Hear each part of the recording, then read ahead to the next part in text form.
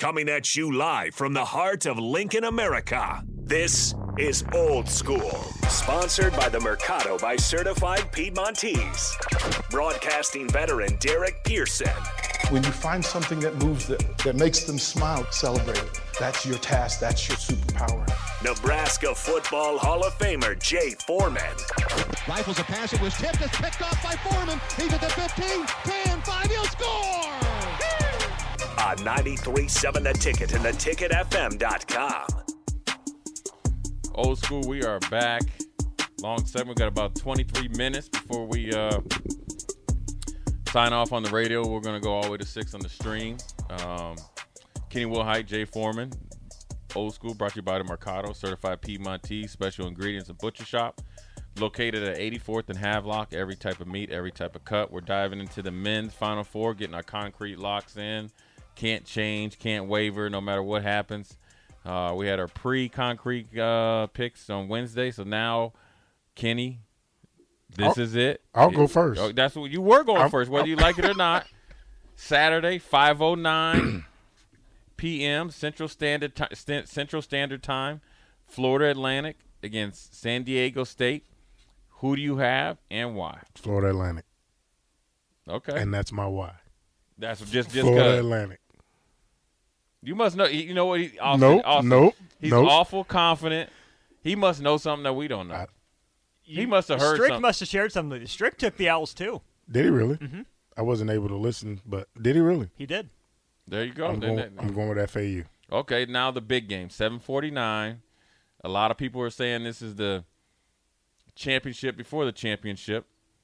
The U, Miami Hurricanes, going up against UConn. The other U. The other U. I'm going with UConn. And why? That's my why. Just because. Just because. No, I just the first game, San Diego State FAU. I just think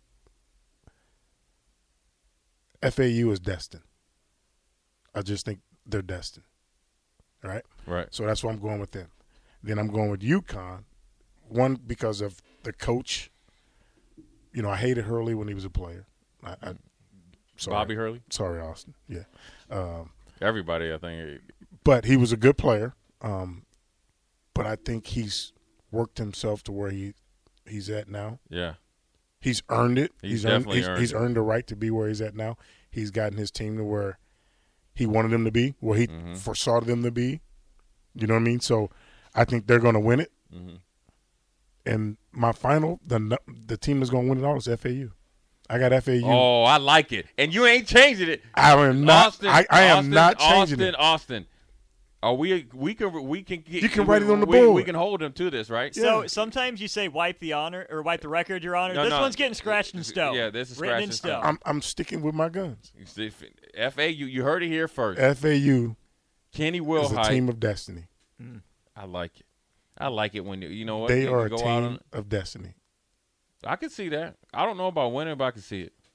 I can see it, man. And, you know, you saying this really. See, I letting you go first can change I'm putting you on the spot. Yeah, and this is in concrete, right? See, normally, I mean, I picked FAU last Wednesday because I felt like they have 4 good guards, which is the kryptonite. Guard play is the kryptonite to San Diego, to a defensive team. Yep.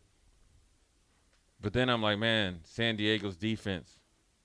They do play really good defense. They do play you know really what? good defense. Here, I'm going FAU because of their guard play and the big Russian in the middle. But here's also another reason why. San Diego State, for whatever reason, can't close out a game.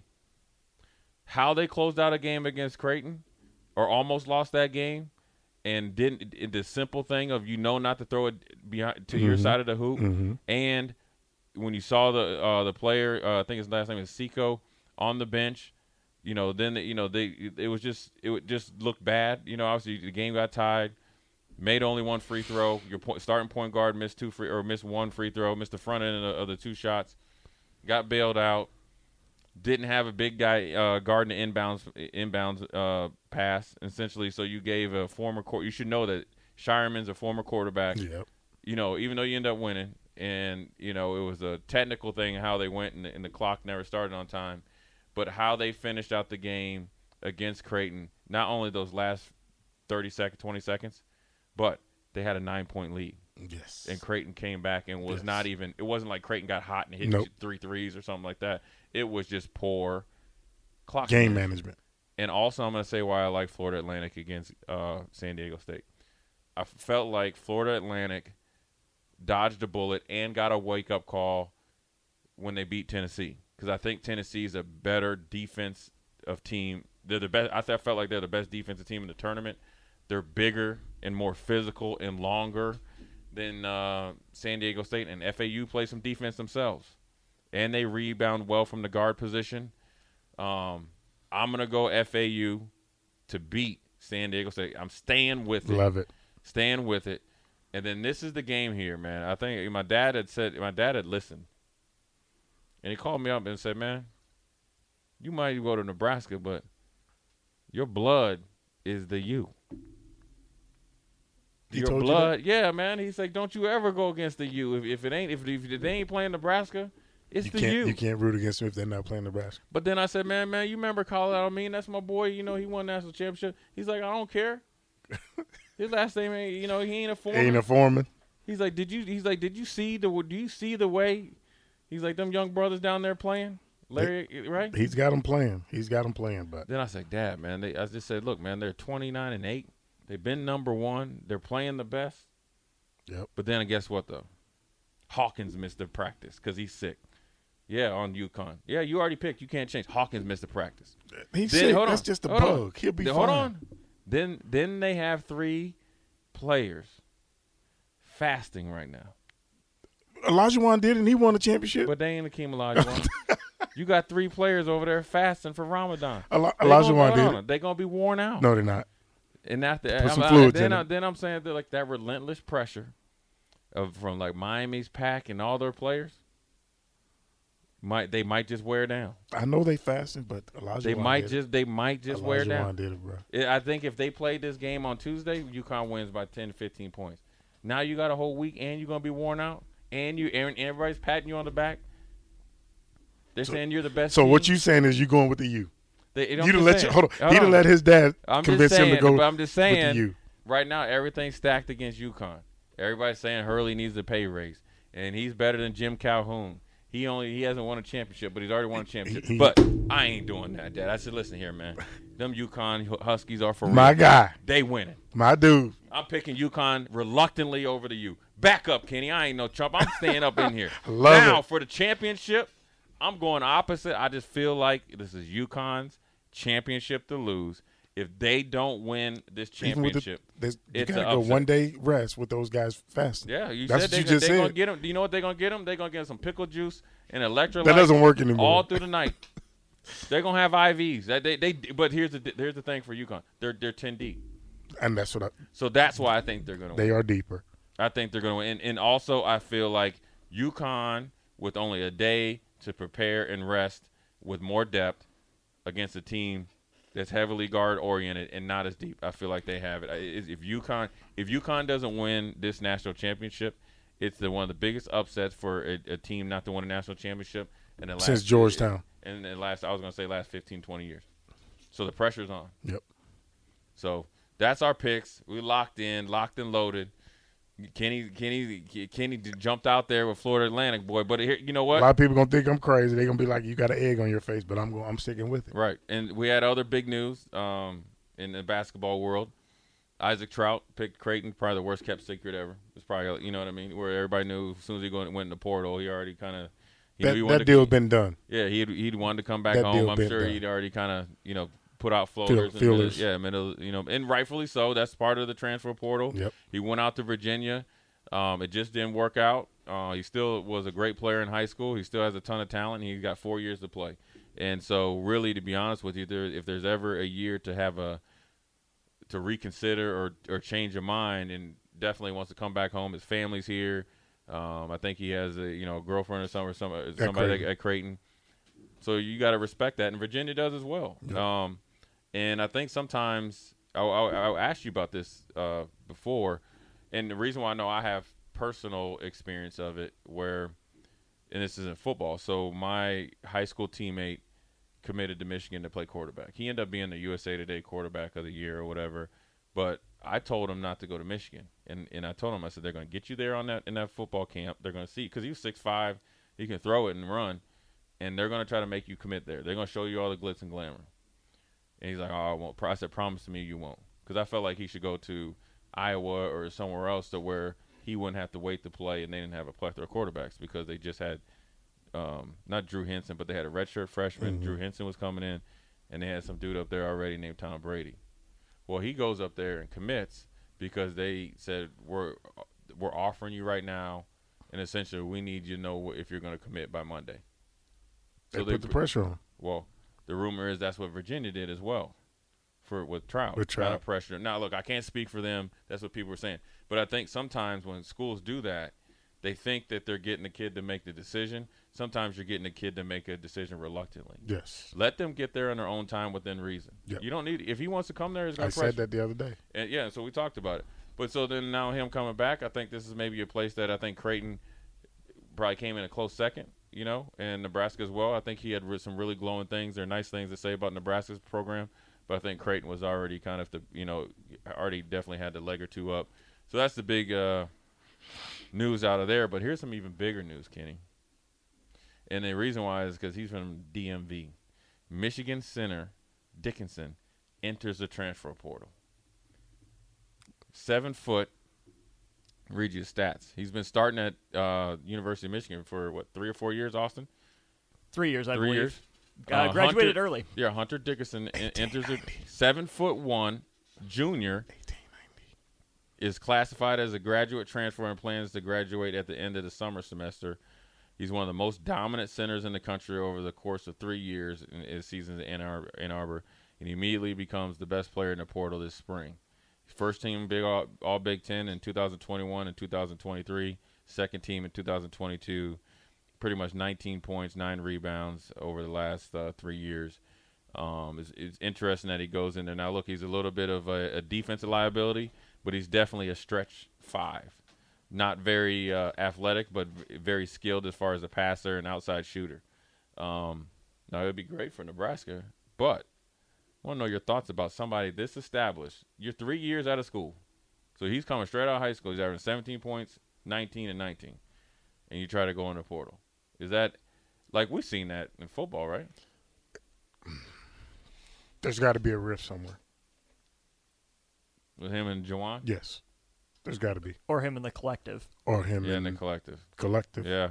And I think there were people don't understand. See, the first thing to think of is the coach. Yep. Or let me rephrase. No, the first thing people think of is the coach, but it could be the team, it could be the players, or it could be and not be as successful this year. But I think also what people aren't given a lot of thought to or enough thought to is once you start to get to his status, well, 3-time All Big Ten, then you have somebody telling you this is your NIL value. Mm-hmm. Then you see somebody with less credentials go get at a different school. Yep. Get NIL money and all that, and say like Michigan's thing, we don't put a lot in basketball. I don't know what they do. You start to get people in your ear. That's how you get guys to leave. You got to think we're talking about the University of Miami. Pack was starting at Kansas State. He went in the portal and got supposedly $800,000 NIL money from the University of Miami. So Caleb Love, North Carolina, right? So I think that you're going to see this a lot, and I would say. I want to ask you this. Do you guys think Michigan's a blue blood basketball school? They're close, I think, they're right? Close. But you said it. You have to recruit the guys. Every year. Now, with the NIL, the way it is, it's no holds bar. Right. You're going to have to recruit the guys you have on your roster. Every year. Not every year, but throughout the whole year. Yeah, that's what I mean. Like every year. I mean, every day. Every day. You have to recruit the guys that you have presently on your roster, whatever sport you're in. Right. Because you're going to have people in their ear saying, hey, I've done this, I've did that, this is your value, this and that, this and that. And you get situations like that. So it would think if he was really wanting to go to a better, basketball, you'd think he would just turn pro. Because his game, I would say in college, a college game, he's hit his ceiling. You know what I'm saying? Mm-hmm. He's not like a small forward where he's got a 3-level game where he can beat you off the dribble. He's very stiff in the sense of he's limited, yes. but he's a very productive player within his limitations. So it's not like he's going to increase his profile if he went to Kentucky or North Carolina. No.